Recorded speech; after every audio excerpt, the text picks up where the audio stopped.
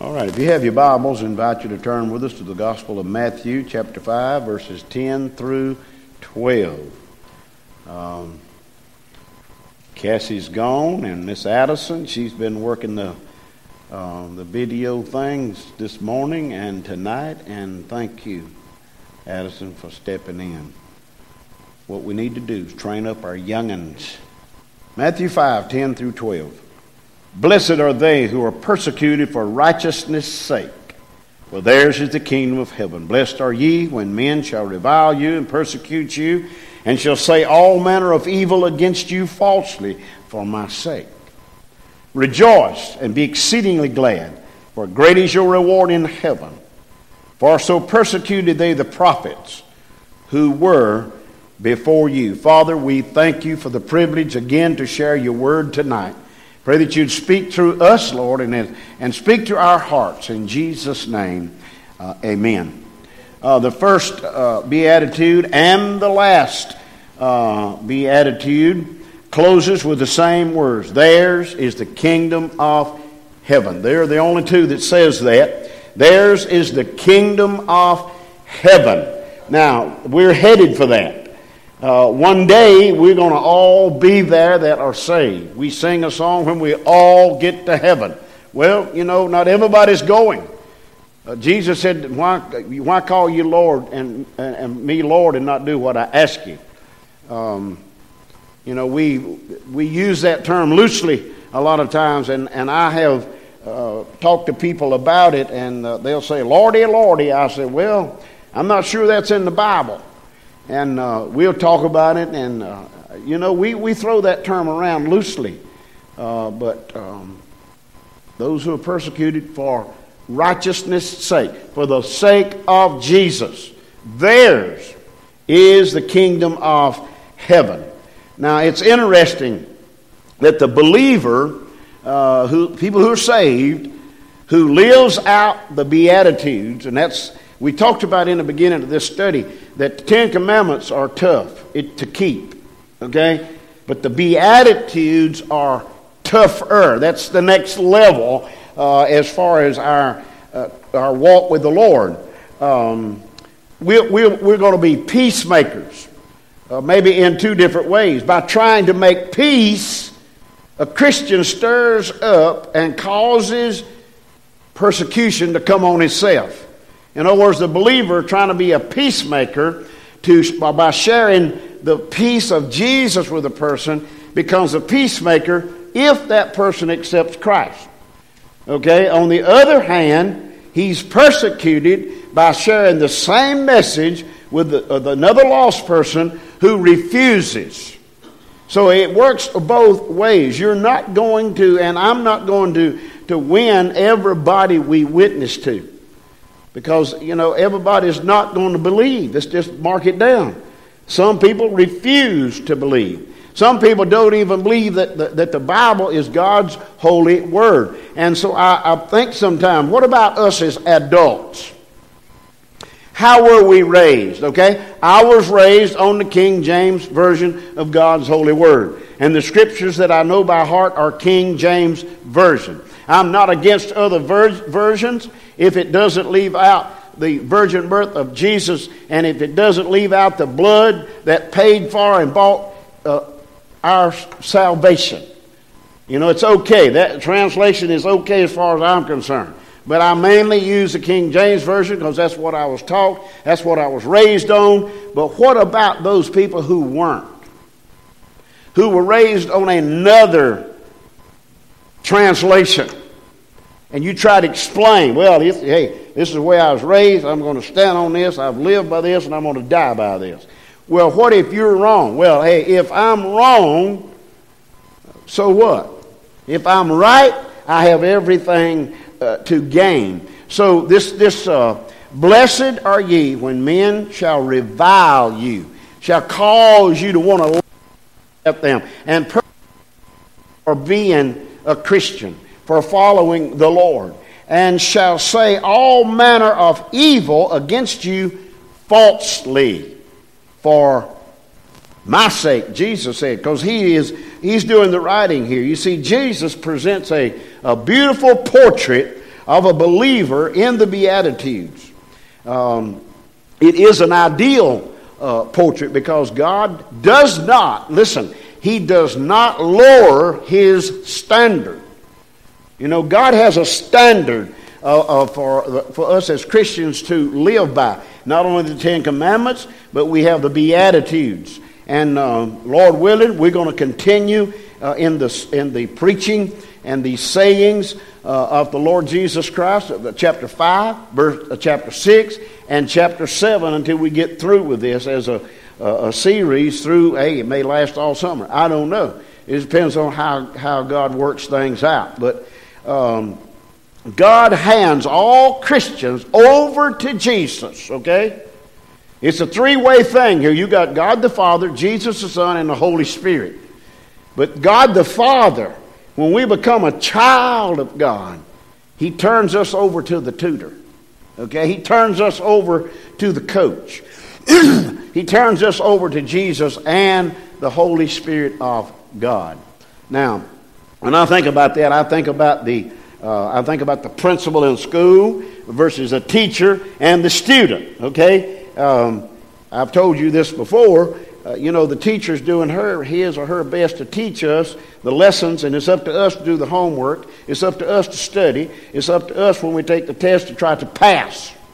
But then once, I forget when, how often the report cards came out then, but once, every time the report cards came out, the principal came around our room and called us everyone by name, one at a time. And we went back in the back of the class and sit down and looked at the record. Not somebody else's record, but my record. And he would go through every grade. And I'm thinking, man, how long did it take him to do that? He never got in a hurry. He covered every subject, whether it was an A down to an F. He covered it. Every bit of it.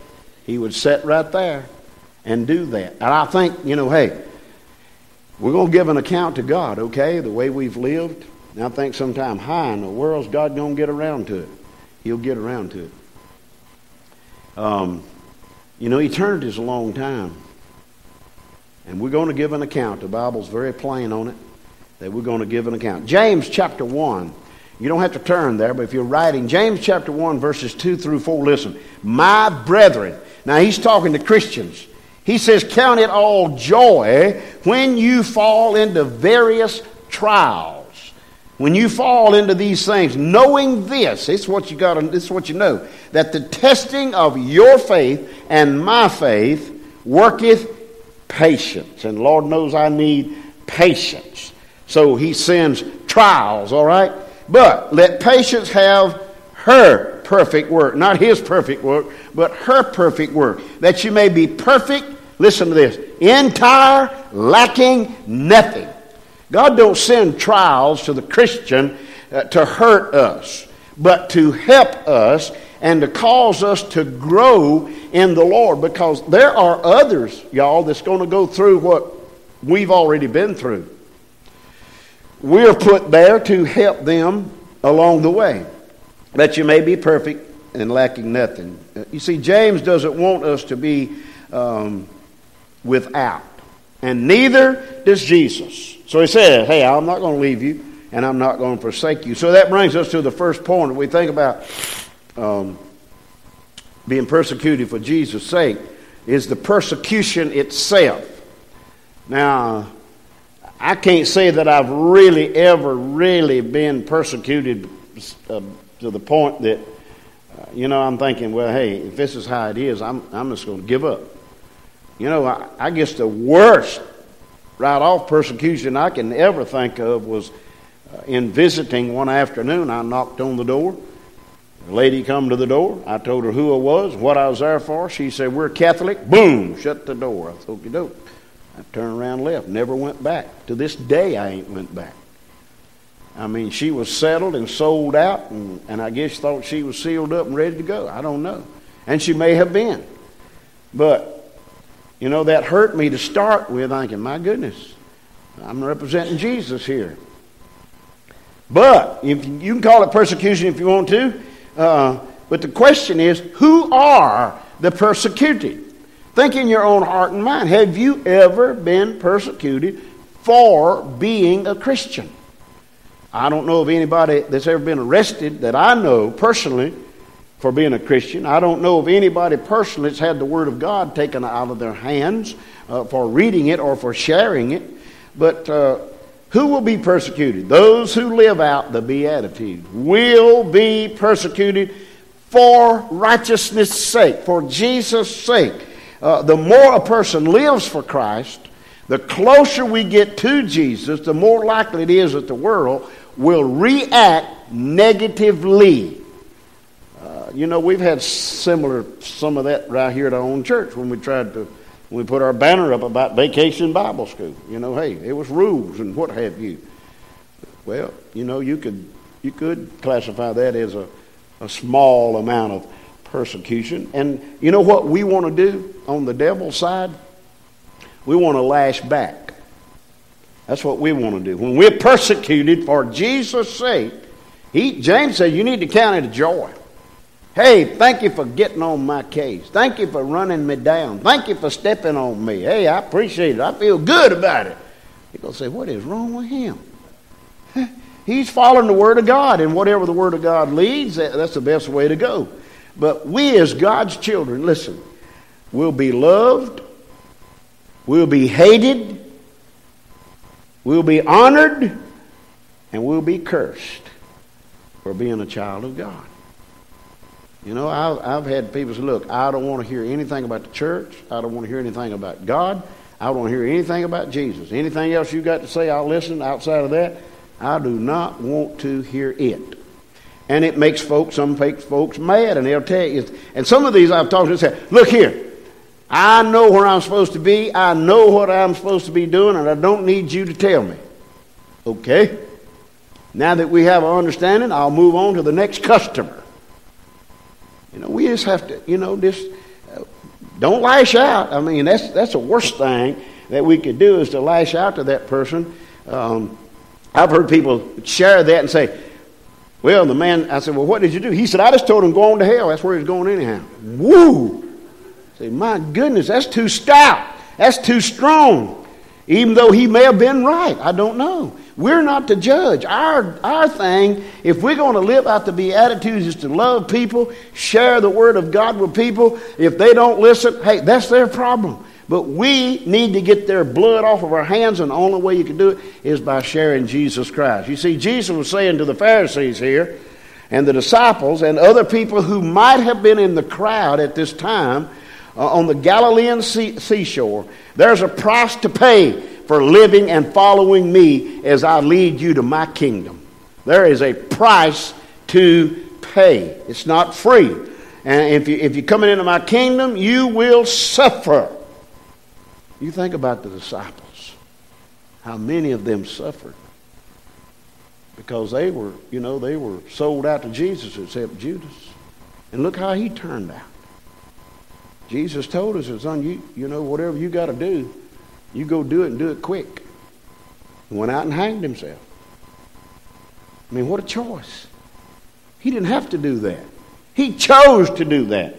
Jesus didn't force him to do that. He had an opportunity. Well, Jesus also brought up a thing. He said, let the weeds and the crops grow together. My version, okay? Let the weeds grow and the crops grow. And when harvest time comes, we'll dig up the weeds, we'll throw them there, they will be burned, and we'll save the crop, and we'll enjoy the crop. Now, the weeds are those that are lost. The crop is those who have been saved. We are together. We live together. We work together. We shop together. A lot of time we hang out together, but one day there's going to be a separation time. And those people who might have, as the scripture said, blessed are you when men revile you and persecute you and say all manner of evil against you. For my sake, I'll take care of them. I'm thankful that you or I don't have to take care of that crowd.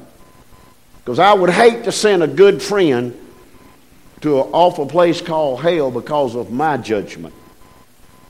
It reminds me of the mote and the beam. Hey, the speck in your eye. So you need to get the log out of your eye before you can deal with something else, because we all stand guilty. The Bible says all have sinned and come short of the glory of God. So as we think about, as we live out the Beatitudes, what are the risks that might be involved? Okay? What about our job? Most recently, and I'll not call her name, at a restaurant that we go to a lot, we just happened to be there when she quit. And later she told us, she said there were some things going on here as a Christian that I could not be a part of. And so I told them that, and they said, well, I guess you'll be leaving. And she left. She walked out that door into another door with another job. Okay? Risk. You may lose your job. God says that nowhere will you find my seed, that is, my young'uns, begging for bread. If we're faithful to God, He is obligated to bless us. But that's a big if. We must remain faithful to the Lord. So what about our job? It could cost us. What about our socializing? It's one man said, since I've been saved, he said, I've lost some friends. And I said, what do you mean? He said, well, of course I don't hang out where I used to hang out. And they don't have much to do with me anymore. He said, but you know what? I got a whole new set of friends. Amen? Hey, Christians, we need to stick together. Hey, when we leave here tonight, we'll scatter in all manner of directions. We'll face all kinds of situations, all kinds of circumstances, all kinds of people. But know, hey, where we come from. Know who our Father is. Know who our family is. Know who laid their life down for us when we are put out to pastures, more or less. Well, said, I've quit my drinking, I've quit my gambling, I've quit my drugs, I've quit my running around. And said, preacher, I just feel so much better. Well, you should. Hey, when we get saved, we are cleansed according to the Bible, washed in the blood of Jesus Christ, baptized into a believer's position. Well, not only the persecution part, but it brings about a problem. How are we going to suffer? The Bible says we will be persecuted, which means we will be harassed and treated in an evil way, according to what he says. Persecuted you and say all manner of evil against you, lying, falsely. Now that's what they did to Jesus.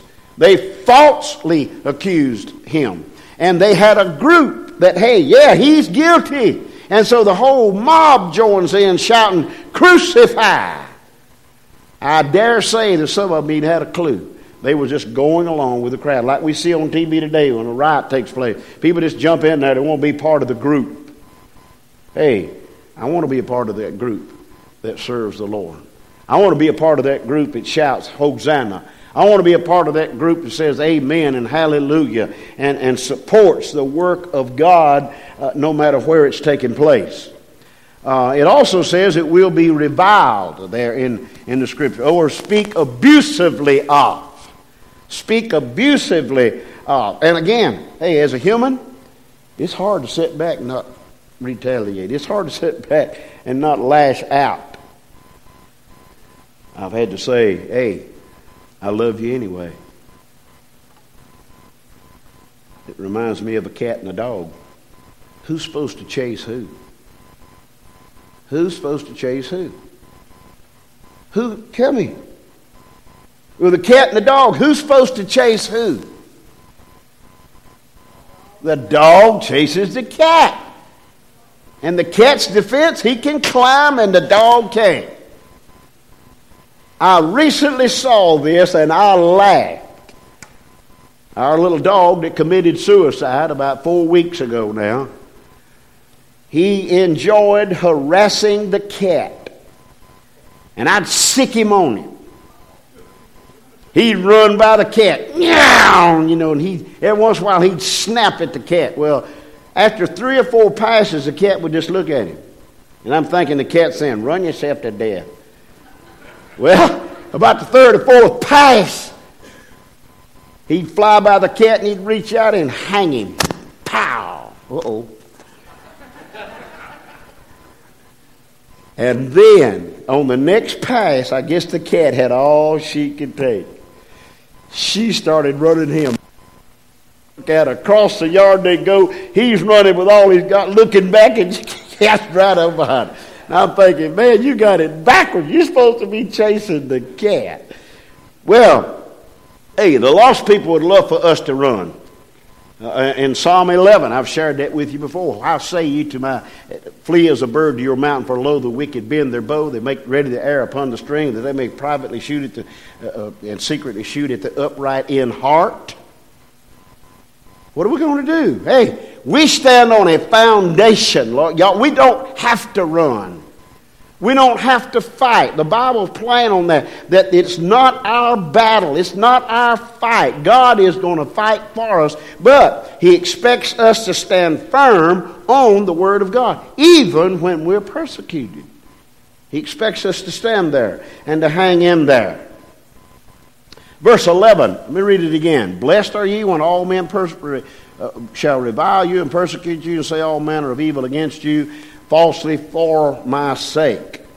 This verse says, we will have evil spoken of us. It's hard for people to accuse us of something that we never did say and we never have done. It's hard to take that. But if we're going to be blessed of the Lord, we've just got to take it. We know who we are. I've told people before, I said, look, you know if you're guilty or not. If you're guilty, go straighten it out. If you're innocent, don't worry about it. God will take care of it in His time. We sing that song. In His time. He's going to take care of these people that ride us, basically. And because of that, we end up trying to defend ourselves for something that never, ever happened. Verse 12 says, rejoice and be exceedingly, unusually glad, for great is your reward. Listen to what he says. In heaven, because they persecuted the prophets who were before you. And you are and I are no different from the prophets that ran before us. Jesus revealed holiness in action to an unholy world. Before Christ was born, the world had never, ever seen a perfect man. Never, ever. Until Jesus was born. And then they accused him, as I said earlier, falsely of things that he was not guilty of. And so, when Jesus said, I have a need to go through Samaria, remember they rebuked and said, oh, Lord, you don't need to go through there. And he simply said, I have a need to go through there. I have a need to go next door. I have a need to go into the next town, the next county, the next state. I have a need to go there. Persecution is as old as time. And so we just need to, expect it. If we're living out the Beatitudes, you can expect it because it is going to come. And we as God's children need to live out this Beatitude life. Suffer if it takes it. Whatever consequences come, and live happy ever after. A lot of those restaurants ends that way, and they lived happily ever after. In heaven. I can't imagine it. Not being here any longer. Not having to face sinners. Not having to face sin any longer. But to be there in the presence of the Lord, because He says, blessed are they who are persecuted for righteousness' sake, for theirs is the kingdom of heaven. The worst place for persecution to happen is in God's house among God's people. Sometimes it does. Sometimes it does. People lash out at people. What do Christians supposed to do when a Christian lashes out? Look, I love you anyway. And I'm going to pray for you. I don't need you to pray for me. Okay, I won't. Sometimes the devil sees to it that we as Christians get out of bounds, get off sides, run foul somewhere. But God's always present to say, hey, You're no different than any of my other young'uns. I want you to hang in there. I want you to come back. I want you to be a part of what Christianity is all about. Loving people, if it takes through persecution. And I've had some lost, after they get saved, to come and say, hey, I'm sorry I treated you like I did. I say, you don't have to be. I love you anyhow, and I'm so glad you're on God's side. Father, thank you for the evening. Thank you for those who've chosen to come this way tonight. Lord, just speak to our hearts. Help us to live out the Beatitudes. Lord, we know that you know they're not easy. But I just pray that you'd help us to keep our ears open and our eyes on you as we allow you to speak through us, that we would say the right thing at the right time to the right person. In Jesus' name, amen.